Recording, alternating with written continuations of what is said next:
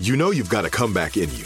When you take the next step, you're going to make it count for your career, for your family, for your life. You can earn a degree you're proud of with Purdue Global. Purdue Global is backed by Purdue University, one of the nation's most respected and innovative public universities. This is your chance. This is your opportunity.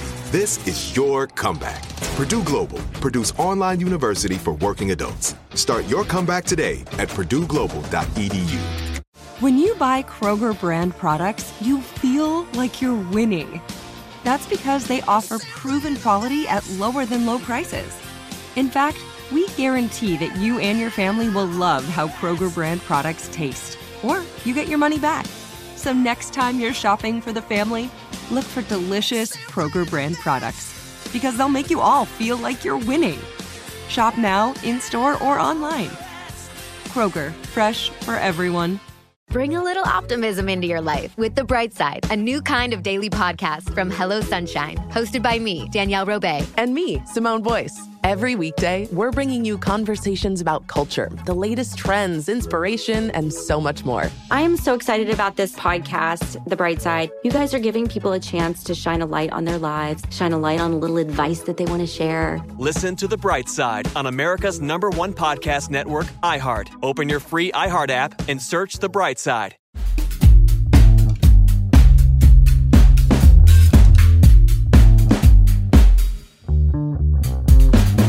Hello, and welcome officially to Spooktober.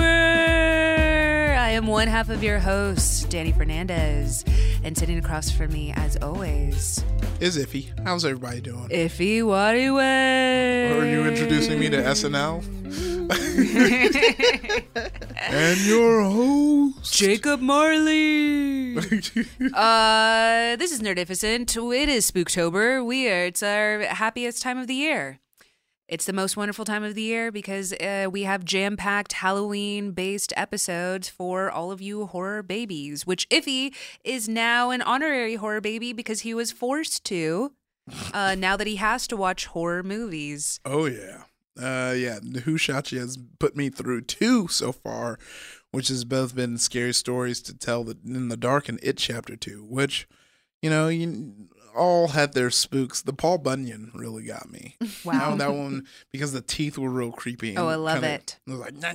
They got to get you some real scary ones. You should come over and do that.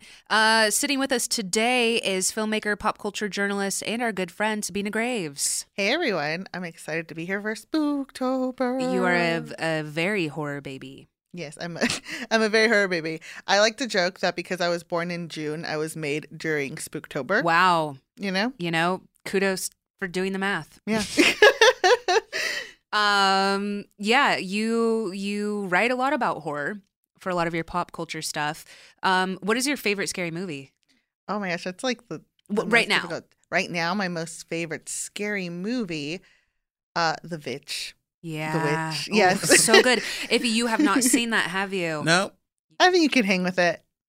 Sabina, we've been starting our podcast with what people are geeking out about. What are you geeking out about this week? I'm actually geeking out about Hadestown. It's a Broadway musical that is supremely 100% my jam. It's basically a retelling of the Orpheus and Eurydice myth. If it was like the post-apocalyptic Dust Bowl.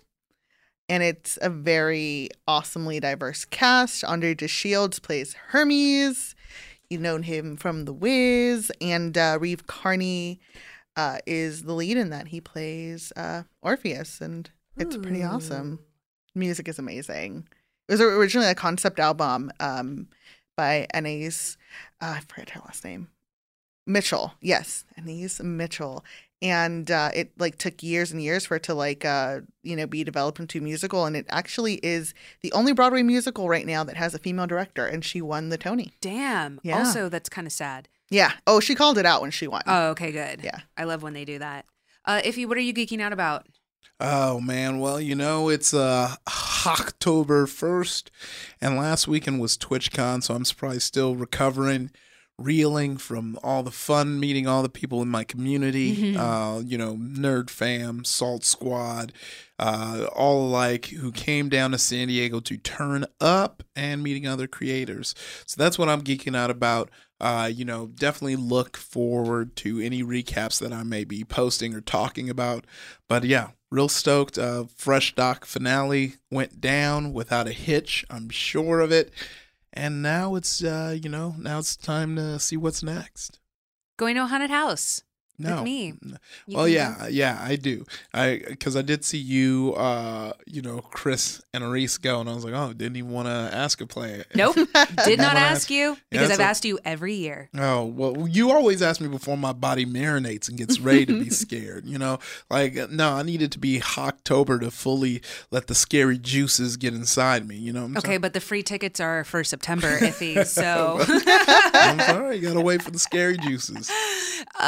The thing that I'm geeking out about is I got to do a storyboard animation class at 6 Point Harness, which is an animation studio. You will recognize their work. They did Hair Love, which was the short that was before, that was directed by Matthew Cherry. That was the short that was before Angry Birds 2. They also have done animation for Cartoon Network, Powerpuff Girls, Peanuts. It's super dope. And they had a lot of cool directors come in. And one of them was Matt Danner, who is the director for Muppet Babies. He is also the voice of Little Kermit. Oh. It was so cute, and he sounds just like him. And they had a lot of cool people there. Noelle Raphael, who is she was a storyboard artist, now a director, who has gotten to work on amazing things, and Mario Diana, who is the director for Bob's Burgers, and also working on other things. And so it was really cool. It was so dope. I'm not an animator, or I'm like, everybody could draw a lot better than me, but I would more just wanted to see the storyboard process as a writer and someone that's going into animation. And so really, really cool. Check out their work. They also do, these workshops for free. I think like 150 people applied. They had spots for 30. So I was really honored to be in there. But follow them on Instagram so that you can pop in, and if it's something that you're interested in breaking into, they are a great resource. So that's what I'm geeking out about. Today we are talking about the Haunted Mansion. Ooh. That music is so iconic. I feel like that's I know you and I have talked about this. I have a party version that I want to play. This is on Spotify. It's under Spooky Scary Skeletons. Yes. This is me when I'm getting ready, like in my kitchen. That makes it sound like I get changed in my kitchen. I meant like when I'm getting ready for my morning. Sabina, what is your first memory of the Haunted Mansion at Disneyland or Disney World? Disneyland for sure. I grew up in LA, so kind of like going to Disneyland every year was a big thing. And honestly, growing up, I just know that I was scared, and I had like my face covered with my face covered with my eyes, and my face covered with my hands, and trying to like peek through. And it was definitely like a gradual love as I got older with Haunted Mansion. So definitely like scared, like honestly starting out scared, but then like once hitting the graveyard, and having all the ghosts come out and being silly and fun, getting comfortable and loving it, and being just completely in love. What about you, Iffy? Because you are a former cast member. Yeah. So, same way, I grew up in LA. Same thing, was a little scary when I was younger. But yeah, especially when I was in cast member, the cast member years when I was going to Disneyland almost once a day, Haunted Mansion was like I had to hit it once a day. It's just such a fun, especially it's from an era of Disneyland rides that are like super immersive, like Pirates of the Caribbean. If you look at Peter Pan, Mr. Toad's Wild Ride, like those are dark rides that kind of take you in this world and you kind of escape, and the Imagineers just kind of went all out, and it was, what was real creepy, even though I think they toned it down now, was that room with the lady who cut all her husband's head off. Like that one was very scary. That's my big argument that I'm gonna just go ahead off the top, just start, is the fact that I Do not like that they switch over to the Nightmare Before Christmas. Because Nightmare Before Christmas is not scary. It's very fun. Also, it's Christmas. It's a Christmas theme. We're in Halloween. But that's why agree. they keep it. But they keep it up until they keep it till New Year's. Yeah, I mean, it's silly, but the reason they do it is because the ride has to be down for almost 2 weeks to do the transition.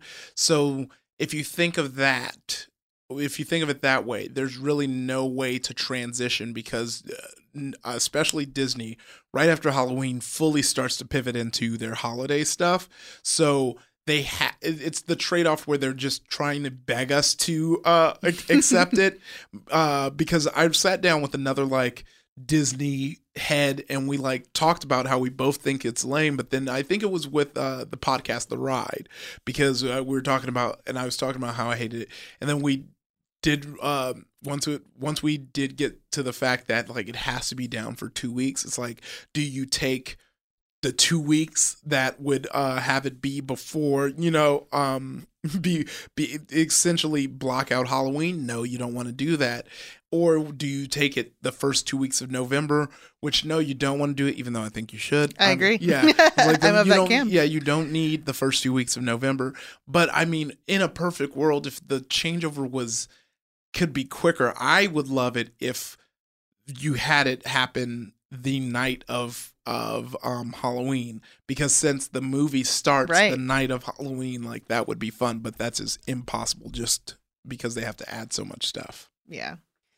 I guess I'm in a different camp. I love it. And also, I mean, you've made that apparent.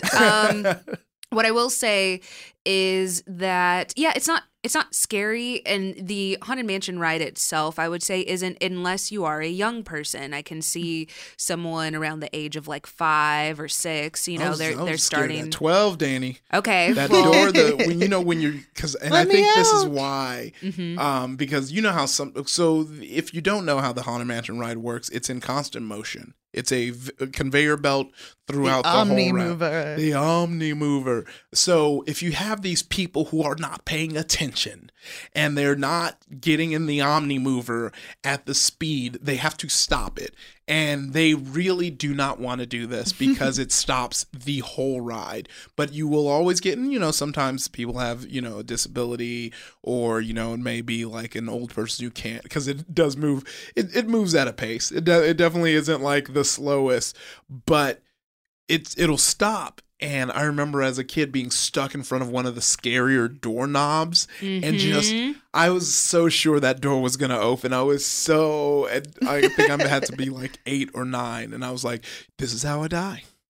I've definitely I get stuck every time I go there. Yeah. But yeah, so let's just hop right into it. They're right about it being a conveyor belt. You get into a doom buggy that closes on its own, and the haunted manor itself has 999 happy haunts, but there's always room for one more. I'm way too excited about this episode.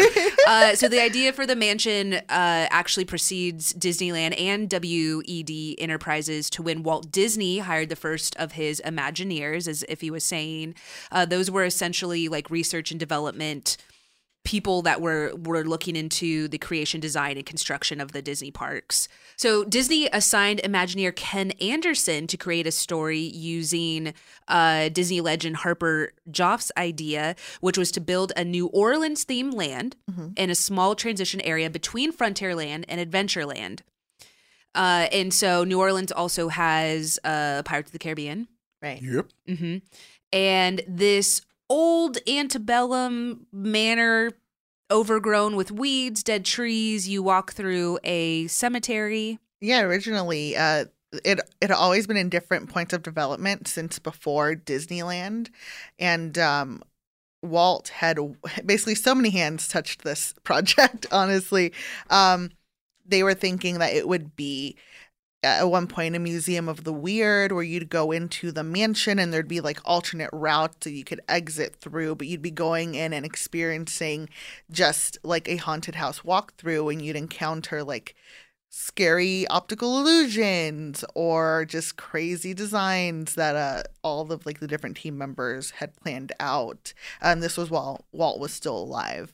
I guess let's just go through the actual mansion. So you get in, and we have the elevator, which if you're a small child, or I guess maybe iffy, maybe you didn't know. I think you have the growing portraits. Yeah. The famed growing portraits. And that is actually an elevator that's taking you below. That's what, below the actual park. So all of the Haunted Mansion is actually underground. Underground and to the side. Yeah. For sure. Yeah, no, after the whole Museum of the Weird thing, it kind of turned into a they brought in different Imagineers who kind of decided to go a more just dark ride angle for it. And, you have the stretching portraits. They brought in Exitencio, who is Latinx, which is really awesome. One of the early Latinx Imagineers over at Disney. He worked on Pirates of the Caribbean. He was the lyricist and the scriptwriter for that. And then he was also brought on board to write the story for the Haunted Mansion. So all of his dialogue is the first stuff that we hear when we go in and meet the ghost host. Welcome, foolish mortals. Yeah. Can you talk about the some of the stories in the mansion? So are there any particular ones behind the people in the growing portraits? So they are all different characters that were sort of invented as a part of the mythology. There was never a coherent story to begin with, just because of all those different Evolutions. And definitely it's one of the reasons why it's such an intriguing place, because you go in and there's Sally Stillwalker and who's the tightrope lady. I think Stillwalker. It's Yeah. Sally something. I don't know if in my head I'm Stillwalker. You also have, you have Constance. So you see her as an older woman on the gravestone of her husband, and she's the bride. So she is still pretty much incorporated throughout the whole ride itself. And basically, when you're in there, you have this, mansion of different spirits, some good, some maybe a little malevolent.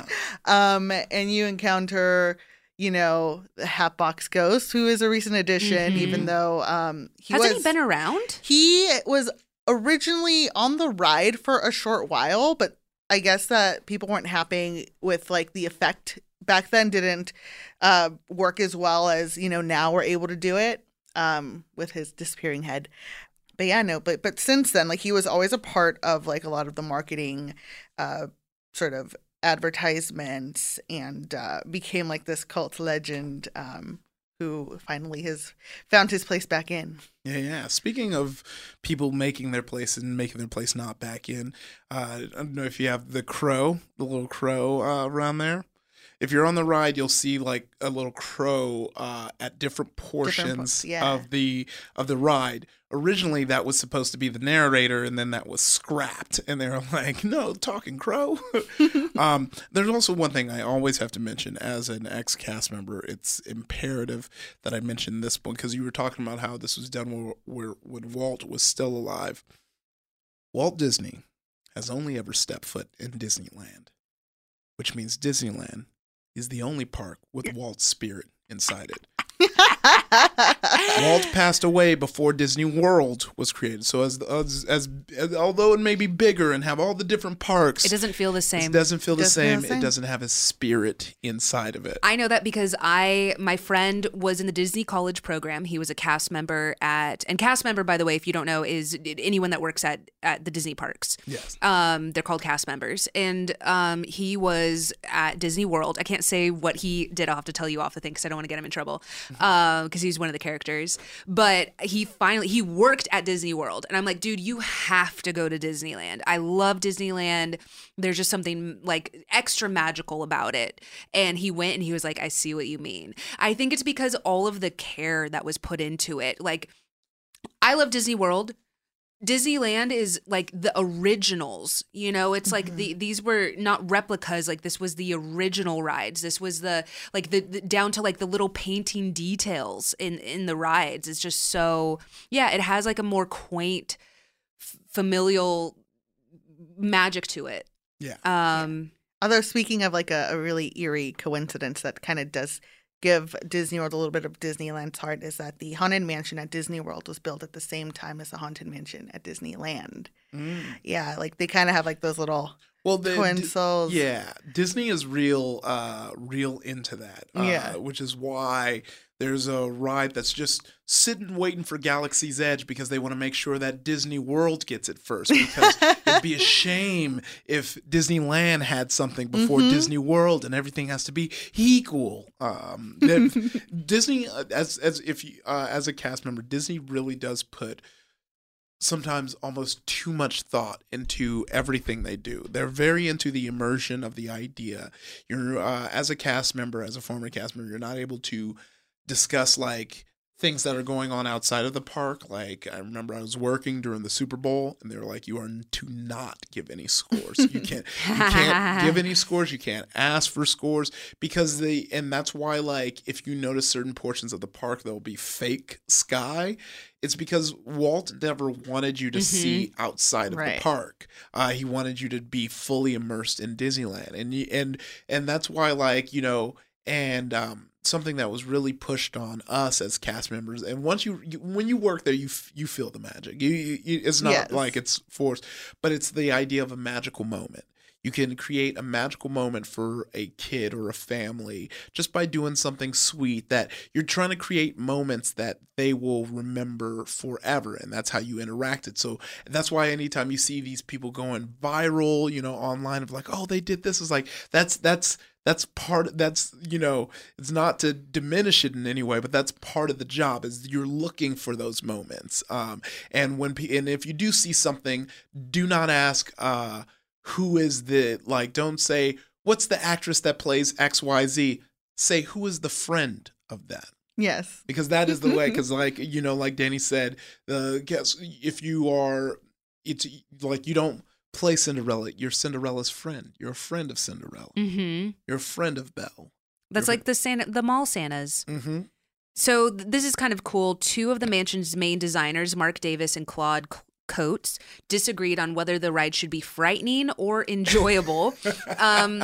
Claude originally was a background artist, wanted a scary adventure, and produced renditions of moody surroundings like endless hallways, corridors of doors, and numerous characterless environments. This is also fascinating because it says that Walt Disney actually visited the Winchester Mystery House in San Jose, California. And that inspired him for sure because he never wanted the mansion to be like scary and decrepit on the outside. He was like, he loved the aesthetic of like the Winchester Mystery House being like pristine and gorgeous. But once you go into the Haunted Mansion, it's the ghosts that kind of take care of like. Yeah. And just for anyone that doesn't know, the Winchester Mystery House has a bunch of like stairs that lead to nowhere, doors that open to walls.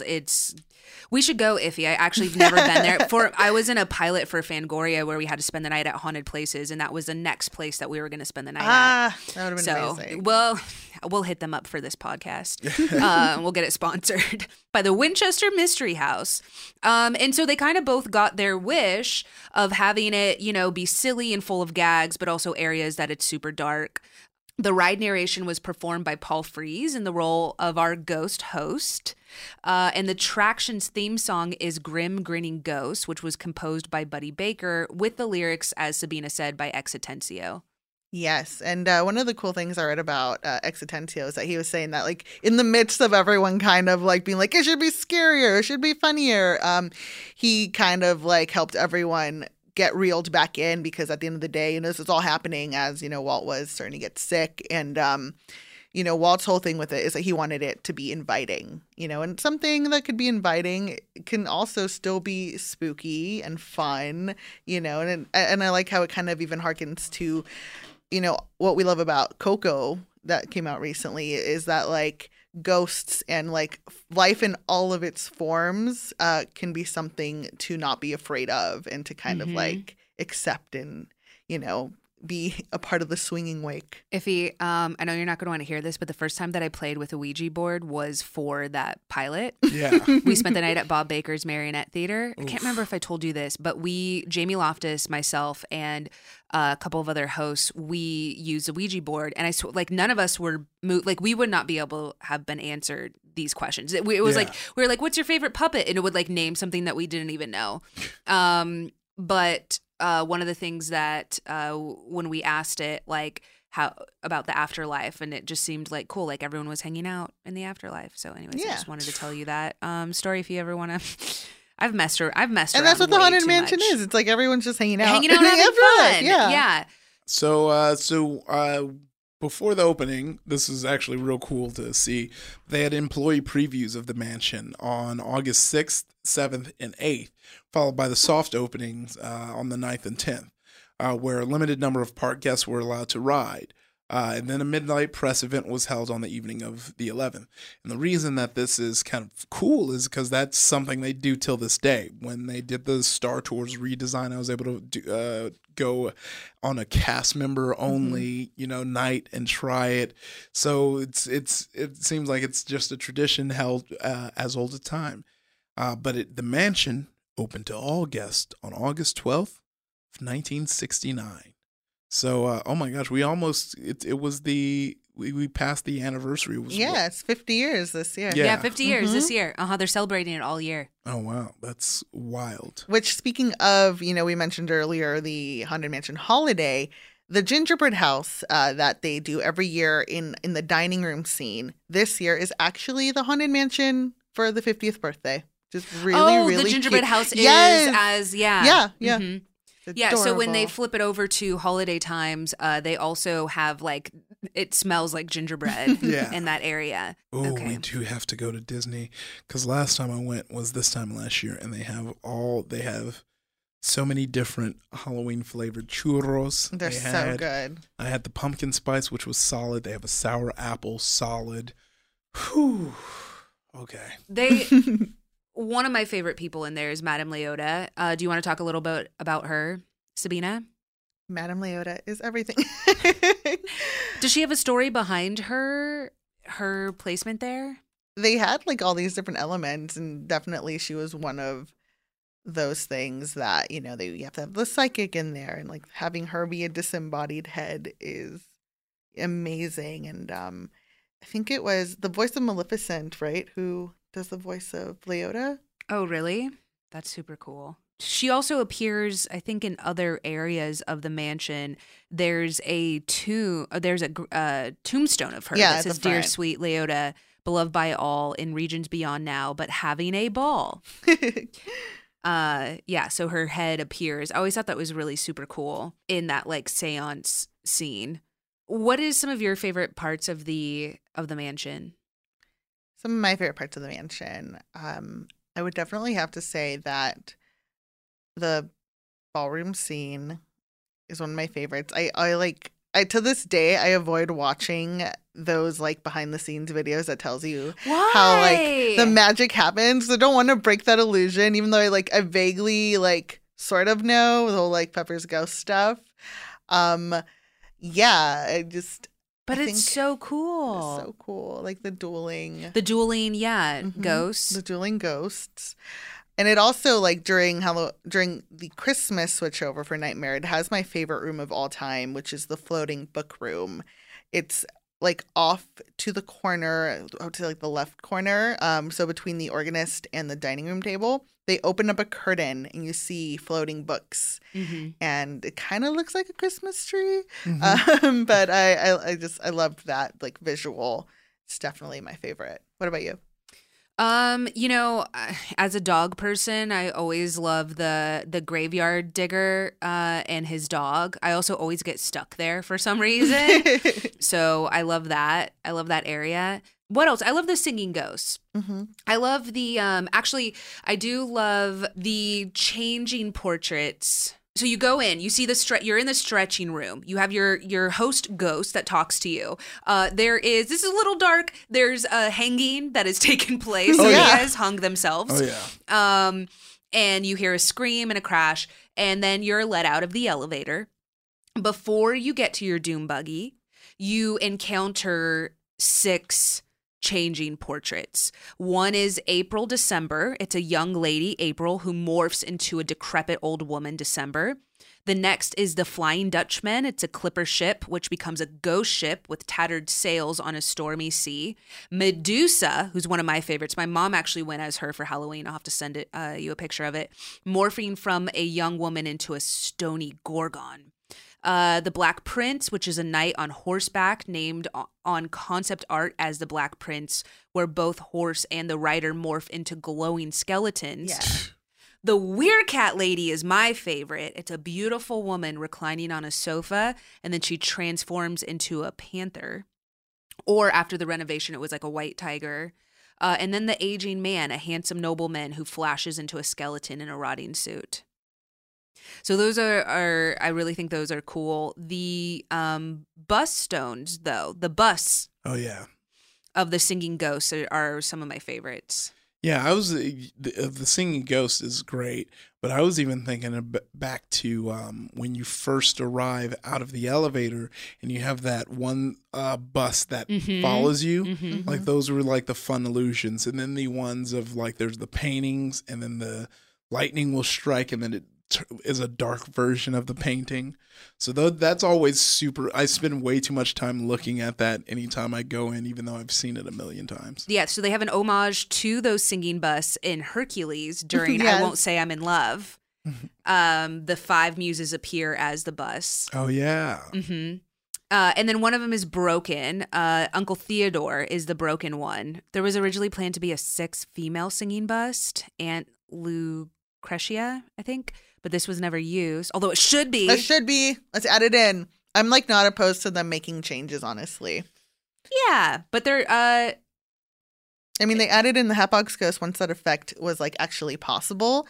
And at a panel this like past summer, Midsummer Scream, you know, they're kind of saying that they want to take on the tradition of every year after Haunted Mansion holiday, adding something different to the mansion itself and kind of trying to ease fans into like sort of effects and things that are beloved being changed and updated to allow for new technology to make it even more like crazy awesome. And they basically like dropped hints that Madame Leota would be done a lot better with new technology than with the technology that they're currently using. I think she looks cool. I like how she looks for sure. Yeah, but maybe because I remember her from the old one. Like I just remember, you know, I've been around long enough also growing up in Southern California that I remember these things before they were how they are now.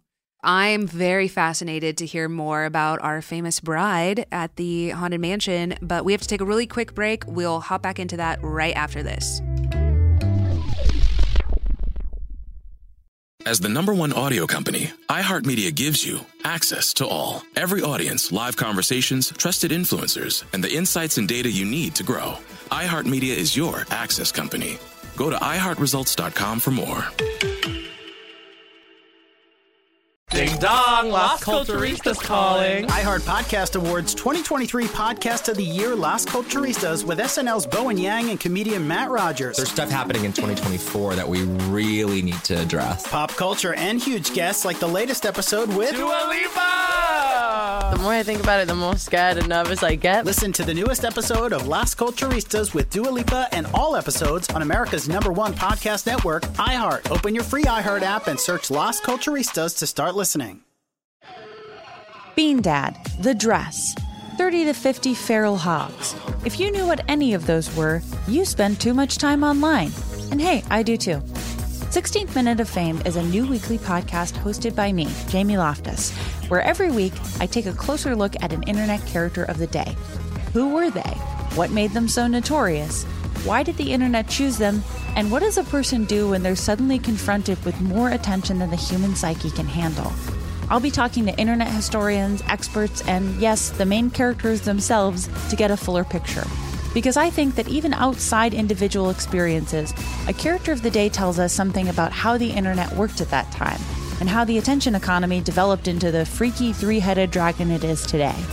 Together, we probably won't be able to properly log out, but we can take a walk down scary internet memory lane and see one day a little more clearly. Listen to 16th Minute of Fame starting May 7th on the iHeartRadio app, Apple Podcasts, or wherever you get your podcasts.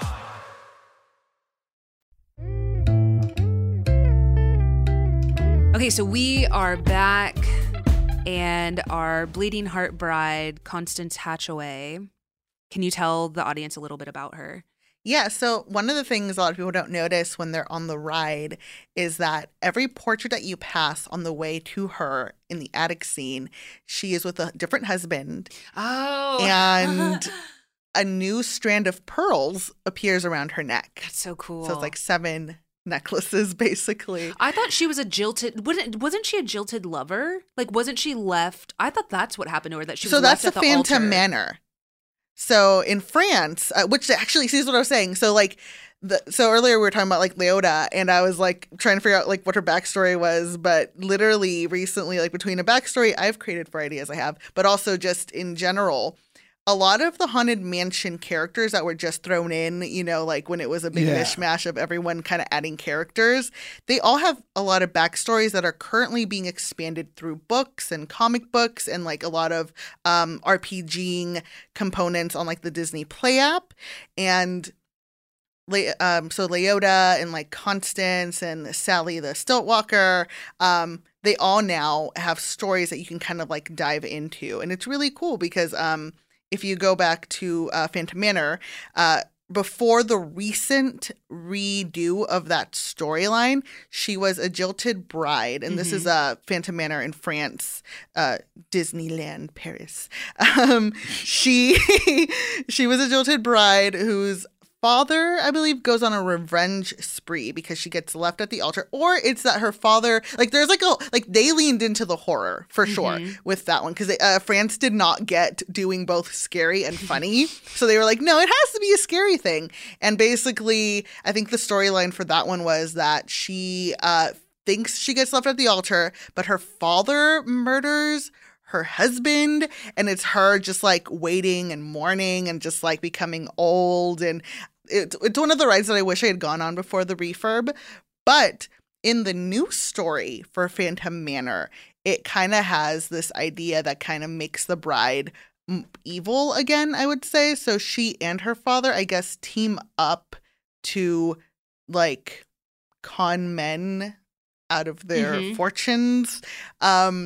And yeah, they just added a new bride animatronic. So they updated her similarly to the bride that you remember with like the heart. Yeah. And she's now like different, and it should be like really interesting. Like there's like now a whole book about the Phantom Manor because that one has a lot of history that also went into it.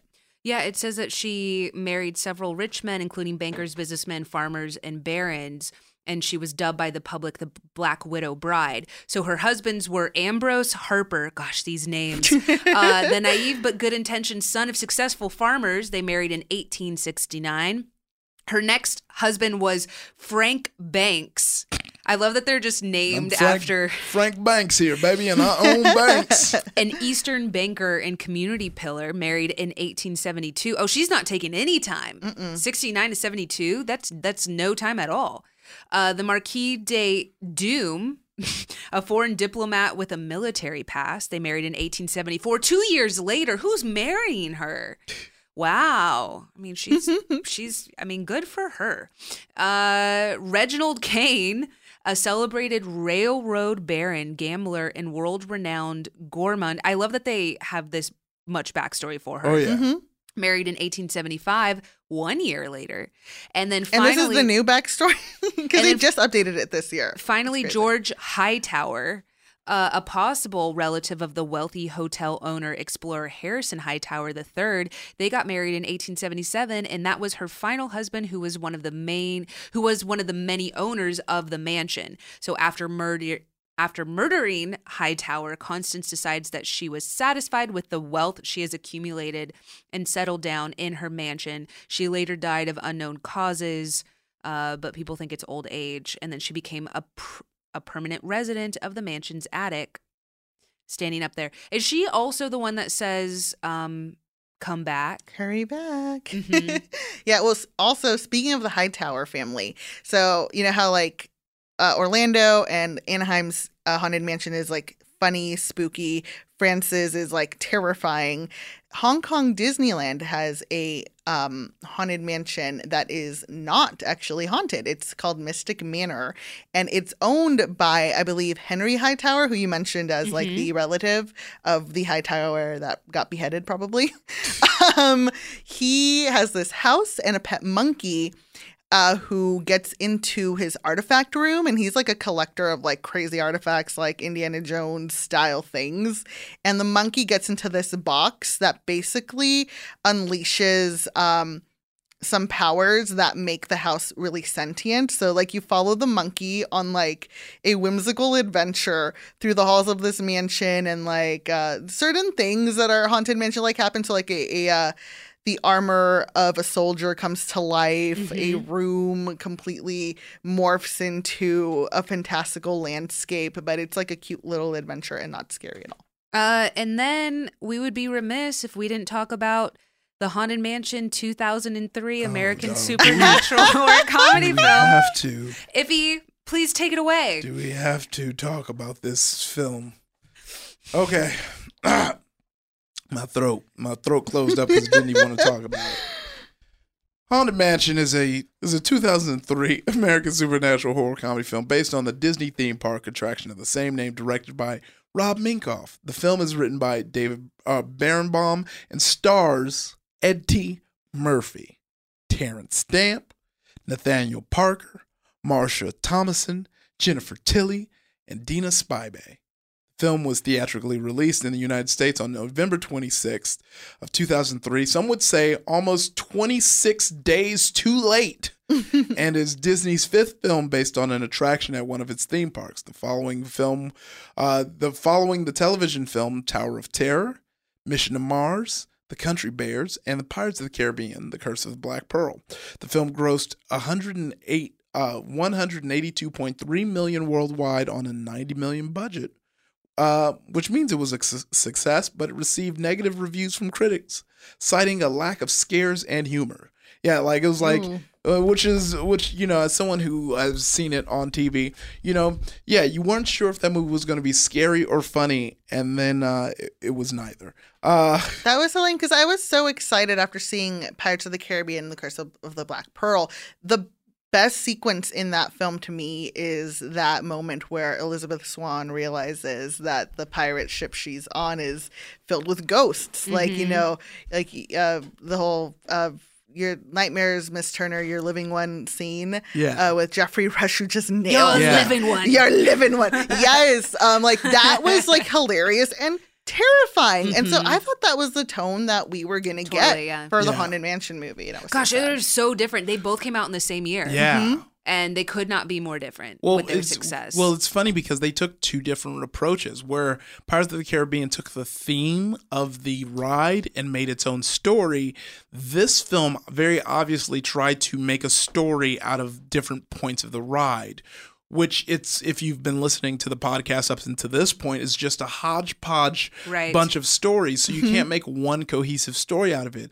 Like I remember they had the scene with the floating like head in the like it was like no.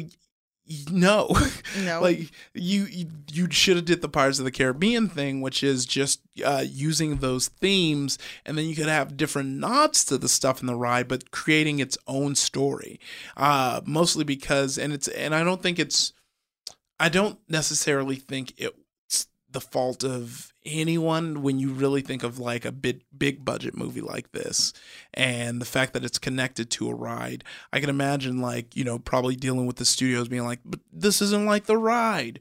But I think, you know, it seems like it's rumored that we're going to get another shot at this. I hope so. And I there have been so many attempts. Yeah. Well, that was supposed to be Guillermo del Toro's, what ended up being, what am I thinking of? The Peak? Crimson Peak? Crimson Peak.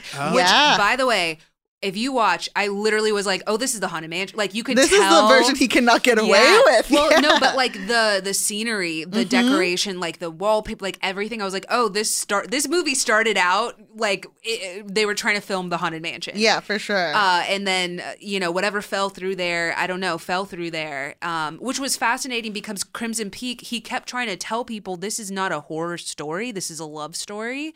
And I think it was marketed, not his fault, but that's typically what they do, is they'll market those stories as like scary, and he just kept trying to tell people this isn't scary, this is like a love story, which, fascinating enough, I think they could have done with the Haunted Mansion, is have like this, you know, jilted lover or type of haunted love story background. of why the person doesn't leave. And yeah, so maybe we'll get it again. I hope so. I honestly think that, like, with shows that are really popular right now, if you think about Haunting on Hill House, or if you think about Stranger Things or Downton Abbey even, if you have it as like a series on Disney Plus that is literally, you know, like aesthetically and creepily like Haunting of Hill House, but, you know, with the scare factor of maybe Stranger Things, you know, to still appeal to everyone, I think that you could get away with creating different seasons in an anthology form where people can bring their own creative ideas and storytelling points of view into it, but also sprinkle in all like the little crazy nods that people want to see. And going back to the Guillermo del Toro thing, so before he did Crimson Peak and he did that like announcement at Comic-Con where he revealed the Hatbox Ghost key art, that was actually something that Tony Baxter, one of the Imagineers, like hailed as like a big moment for Imagineering that made everyone kind of work on the Hatbox Ghost that was put in the ride around that time. Yeah, because he was gone for like 45 years. I don't know how I remember him. Maybe just in art, I guess. Yeah. One thing that we didn't mention was that the design was actually inspired by a real house. It's called the Shipley Lydecker House. It's in Baltimore, and it was demolished in 1967, but not before Ken Anderson, who is one of the Imagineers, saw an image of it in a book called Decorative Art of Victoria's Era and loved the design. Let me see if we can pull this up and see how close it is. Oh, yeah, that's it. Look at this, Iffy. Oh, man. That's not inspired. That is literally the house. Super cool. We'll have to link that and tweet that out for you all to see. Here's a little known fact. There was almost a water ride version of it. Wow. Claude Coates, who again was one of the Imagineers, thought of it as possibly a boat ride. Now, I think that they vetoed that due to pirates being right there. But that's actually really creepy. I could see that. You know, it's still in New Orleans, like being in a swamp kind of territory. That would have been kind of tight. Yeah, so one of the ideas with like the Museum of the Weird thing is to like literally going with the line of you're left to find a way out. They had originally planned, like, and even in the construction of it itself now, like, so the graveyard area to the, if you're like, so between Splash Mountain and the mansion where you exit, that was going to be its own area with like two different exits. And you had to like find your way out literally through a labyrinth. And then the other side also had that originally. So if you look down at where all of like the mausoleum sort of places are, there are like different doors there that were supposed to be a part of that as well. Wow. Yeah. So while abandoned, they're not quite completely abandoned. Yeah, this is just some more cool facts. The original organ that you hear for the Grinning Ghost tune was actually in the 1954 film adaptation of 20,000 Leagues Under the Sea. Whoa. A few of the parts, including the headboard, were swapped out, but the body of the organ is the same. Yeah. Gosh, there's some nerdy Disney things about different tunes. Like, I think one of the rumors was that the Space Mountain theme is the Haunted Mansion theme sped up. What? Yeah. But I don't think that. I think that might have been disproven. But there's like little stuff like that I just totally forgot. Oh, I did want to bring up a little bit about like awesome Imagineering history. Yeah, please. There, you know, we hear about like the general players of like the Bob Gurr and, you know, the Claude and stuff. But recently, one of the female Imagineers who worked on the ride started to do more appearances at things. Her name is Tanya Morris, and she was the interior designer for the ride.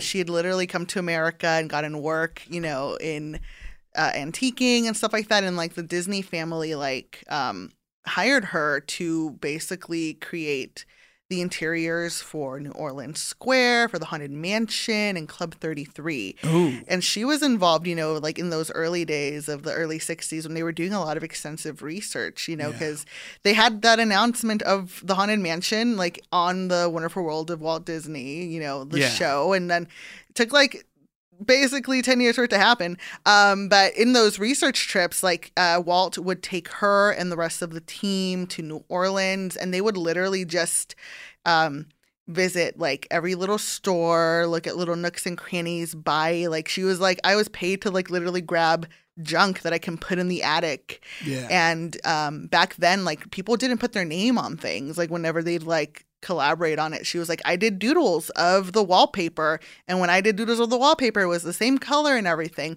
but instead of little owls, it was little bats. Yeah. And like, that's So like cute. I want to see that design. I also want that design for my wallpaper. So and Walt was someone who, you know, like, whenever he'd go on trips with people, if he knew that you came from like a background where you didn't have like that much opportunity and stuff, like, he would help you like kind of get to know a space. Like, she said that like every day they'd go to a different restaurant and like they'd try different foods, and then they would go work on the World's Fair stuff at the same time and go to like New York. And if he knew that you'd never seen New York, he'd have the driver take different paths to wherever you were going. Oh, wow. Yeah, like it was crazy. Yeah. No. And something, because we keep talking about the Imagineers, and, you know, Denny said, a light kind of dawned on them. But yeah, Imagineers are basically all the engineers of not only just like the rides themselves and the way they work, but like the kind of the atmosphere and the theme of different parts of the parks. And it's like, it's a very esteemed position. There's, you know, without trying to blow up in any anyone's spot, a large media company I worked for had someone who was an Imagineer, and they weren't even able to say that they wasn't that they were an Imagineer for the video, because it's that like that kind of esteem where it's like you have to earn. I think you kind of have to earn the right to say that you were one. You know, so that was really cool. You know. And then Club 33 we talked about, but I definitely we have to sidebar. Club 33 is a super exclusive club. Have you been? I have not been. I used to be, like, when I was real in the Disney life, there's a whole, I forget the name of the website, but you know that one where it used to, like, it's before the app came out, and you used to get all the wait times from that website, and then they would raffle off, members of Club 33 would raffle off a chance to go to Club 33 with them. But Club 33 used to be the only place in Disneyland where you can drink alcohol. It was an exclusive club, a hidden club in the New Orleans Square. It has a 33 on the wall. You like use a special card to get in, and it's last time I checked, a 30-year long waiting list. It's like almost 10 racks to be to even get in there. And yeah, you can, and they can give it to, they can bring anyone they want there, but to be a card carrying member of Club 33, you got to know people, and it's still or be an ABC star. Yeah. Or even then, I'm pretty sure they get invited. Yeah, to like go. because I know certain large celebs who weren't able to get in. Really? Who was real mad about. Yeah. I knew my friend was really good friends with Sarah Hyland. And Vanessa Hudgens. So they like all went together. You know, if you're a Disney, if you're a Disney star, if you're a they'll Disney invite star, you. I don't know if they necessarily give them the membership. Card? But they can go anytime. They can go anytime, pretty much. Yeah. Yeah. Still, my goal is Club 33 by age 33. Oh, you haven't been yet? I have not been yet. Oh, I mean, like it's the weird thing of like knowing, but like I know of it because every time I know it's because someone for their birthday knew who to ask, and so you have to ask that person and then that person. So I'll get. I think I have a few people I can ask to like get you close to that. Ooh. Let's go, Danny. Let's go, Iffy. we have to take another really quick break. We're gonna hop back into more of the Haunted Mansion right after this. Ding dong, Las Culturistas calling. iHeart Podcast Awards 2023 Podcast of the Year, Las Culturistas, with SNL's Bowen Yang and comedian Matt Rogers. There's stuff happening in 2024 that we really need to address. Pop culture and huge guests like the latest episode with Dua Lipa! The more I think about it, the more scared and nervous I get. Listen to the newest episode of Las Culturistas with Dua Lipa and all episodes on America's #1 podcast network, iHeart. Open your free iHeart app and search Las Culturistas to start listening. Bean Dad, The Dress, 30 to 50 Feral Hogs. If you knew what any of those were, you spend too much time online. And hey, I do too. 16th Minute of Fame is a new weekly podcast hosted by me, Jamie Loftus, where every week I take a closer look at an internet character of the day. Who were they? What made them so notorious? Why did the internet choose them? And what does a person do when they're suddenly confronted with more attention than the human psyche can handle? I'll be talking to internet historians, experts, and yes, the main characters themselves to get a fuller picture. Because I think that even outside individual experiences, a character of the day tells us something about how the internet worked at that time and how the attention economy developed into the freaky three-headed dragon it is today. Together, we probably won't be able to properly log out, but we can take a walk down scary internet memory lane and see one day a little more clearly. Listen to 16th Minute of Fame starting May 7th on the iHeartRadio app, Apple Podcasts, or wherever you get your podcasts. Hey, I'm Rachel Martin. You probably know how interview podcasts with famous people usually go, right? There's a host, a guest, and a light Q&A. On NPR's new podcast, Wildcard, we have ripped up the typical script. It's part existential deep dive and part game show. I ask actors, artists, and comedians to play a game using a special deck of cards to ask some of life's biggest questions. Listen to NPR's Wildcard on the iHeartRadio app or wherever you get your podcasts. And we're back. I did want to, so we touched on the ghosts in the ballroom scene, but it's actually created using an illusion called Pepper's Ghost. Pepper's Ghost. It's named for scientists. Well, actually, do you want to go over it? Do you have it? I do not. Okay, don't worry about it. I told you, I don't watch the videos. I don't know the trick. No, it's okay. Or how So it works. it's named for scientist John Henry Pepper. The illusion actually uses mirrors and lights to create a ghostly visual effect. So as visitors pass through the ballroom scene, they're actually looking through a large. You're actually looking through a large pane of glass. No, Danny, don't reflections. spoil it. Why? I'm trying to tell people how cool this is. It is really amazing. So, yeah, and then there's also the cemetery we talked about. There's a pet cemetery. Yeah, in the pet cemetery, you can find a very famous toad who has a wild ride. Yeah. The thing about that ride, Iffy, is that you die and go to hell? It's wild that that people have complained about so many things, but not that. Yeah, like that's the end of the ride. You drunk drive, you die, you go to hell, and then game you come over. out, and then you just come out on the other end, and that's it. It is the wildest thing that, yeah, you're right. No one has complained about it, and it's so funny. Yeah, it's jarring. Yeah, that's what makes it such a good ride, too. It's like, yeah, actions have consequences. The end. Bye. The end. Don't drink and drive. Bye. Oh. Yeah, and they've never updated it. Oh my gosh, yeah, that's a solid one. Peter Pan's really good too. Just that one part of the ride where you're flying over London looks so good. Yeah, and that's the thing where it's like, as much as they try and add new stuff, nothing's gonna beat the innovation of like that old school technology of basically building these dioramas. Like even when they made Little Mermaid, that was another ride I got to cast member trial first. That one was cool because you can tell they were trying to do the same thing, but it doesn't hit the same. Because there's a lot of things they have the technology to do now that they're just going to lean on versus just because like that probably took a lot of effort, like to sit there and paint all of those tiny little London houses. No one wants to do that anymore. Yeah. But it just really does look so much better. For sure. Oh my gosh, I remember the Little Mermaid ride when it opened, how Ariel had the swirly cone ice cream hair. Do you remember that? It was just like going up. Oh yeah. Because they were trying to like imitate the water swirling. Yeah. It's like, we are not in water. I forgot to mention that one of the bus, who's Thurl Ravenscroft? Yeah, he also did he's the voice of Tony the Tiger. He does they're great.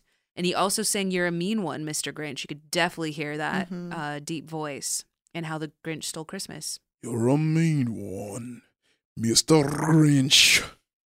And of course, we can't leave out our wonderful friends that we take along with us at the end of the ride. It is the Hitchhiking Ghosts.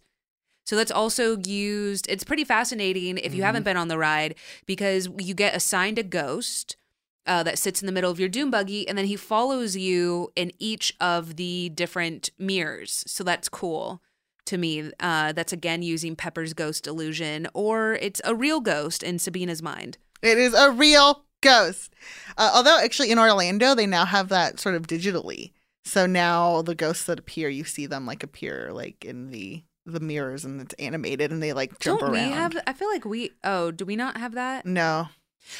Orlando has awesome stuff. Orlando also has, so the tombstones were updated to reflect the Imagineers. So a lot of them are paying homage to them. They also have like during their Mickey's Not So Scary Halloween party, a parade that features it features it features the hitchhiking ghosts, and it features most recently Constance Hatchaway. She's on this like wicked crazy like vehicle dress. It kind of spins and it like goes quickly, and there's also like grave diggers that like light sparks on the ground. I call them my children because they have like a resting vampire face, but also they have my husband's gray hair. So every time we go, we take pictures with them, and it's like, my children, I'm so proud. So cute. And the really cool thing I love about Orlando's is that during Halloween time, they have improvers outside of the mansion who are ghost characters, and they'll interact with the crowds during the Halloween party nights, and they have really great set pieces. And they create like their own backstories, like on the fly. There's Carlotta and her servant Broom. He's like this dead-faced sort of like what was the Addams Family? Lurch was the servant, right? Yeah. So something similar to that, but more of a speaking role. But yeah. Yeah, there's so much. I'm sure that there's some ghosts that we probably left out. I mean, we definitely are at least 950. Yeah, I was going to say there's 900. We left out 150 of them. But, you know, those ones are the ones inside your heart. Where can people find you, Sabina? People can find me at Disneyland all the time. You're there a lot. Yeah. Yeah, we are totally there a lot. Sabina and I went the day before Valentine's together, and it was raining, and I was like, perfect. We walked on. We like specifically went when it rained. A good rainy day, like that's the thing. Just get yourself an umbrella. You're gonna have the best time at Disneyland on a rainy day. Yeah, speaking of being at Disneyland all the time and going to Orlando, my husband and I were inspired by our last trip there, which we went during Halloween, that we started a theme park vlog called Park Goer, and you can find that on YouTube on the Pop Culture Geek channel. Ooh. Yeah. So yeah, subscribe to that channel. Pop Culture Geek. And you can also find me on Instagram at @LadyGraves. Hurry back. Hurry back. Hurry back. Yeah, that one, like, at first that used to be scary, and then I was like, ooh, she kind of hot up there.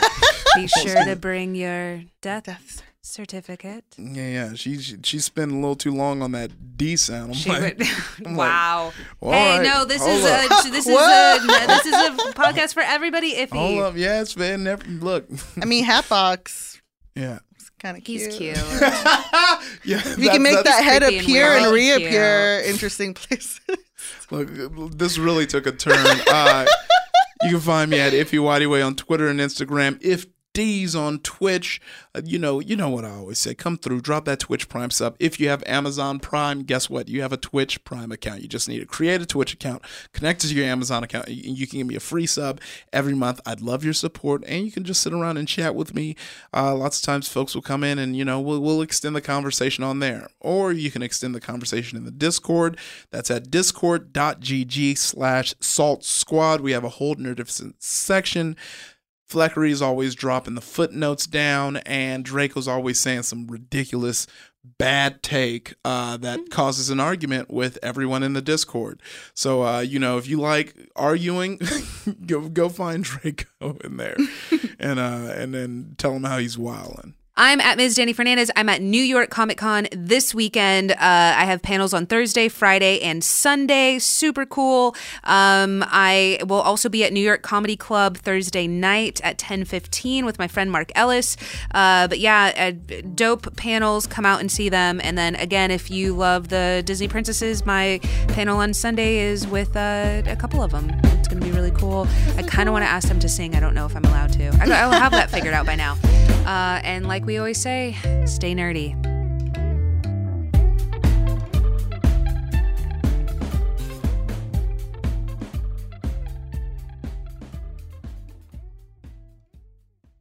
Bring a little optimism into your life with The Bright Side, a new kind of daily podcast from Hello Sunshine, hosted by me, Danielle Robay. And me, Simone Boyce. Every weekday, we're bringing you conversations about culture, the latest trends, inspiration, and so much more. I am so excited about this podcast, The Bright Side. You guys are giving people a chance to shine a light on their lives, shine a light on a little advice that they want to share. Listen to The Bright Side on America's #1 podcast network, iHeart. Open your free iHeart app and search The Bright Side. Ding dong, Las Culturistas calling. iHeart Podcast Awards 2023 Podcast of the Year, Las Culturistas, with SNL's Bowen Yang and comedian Matt Rogers. There's stuff happening in 2024 that we really need to address. Pop culture and huge guests like the latest episode with Dua Lipa! The more I think about it, the more scared and nervous I get. Listen to the newest episode of Las Culturistas with Dua Lipa and all episodes on America's #1 podcast network, iHeart. Open your free iHeart app and search Las Culturistas to start listening. Bean Dad, The Dress, 30 to 50 Feral Hogs. If you knew what any of those were, you spend too much time online. And hey, I do too. 16th Minute of Fame is a new weekly podcast hosted by me, Jamie Loftus. And every week we take a closer look at an internet character of the day. Who are they? What made them so notorious? How did the internet or the algorithm choose them? And what does a person do when they're suddenly confronted with more attention than the human psyche can handle?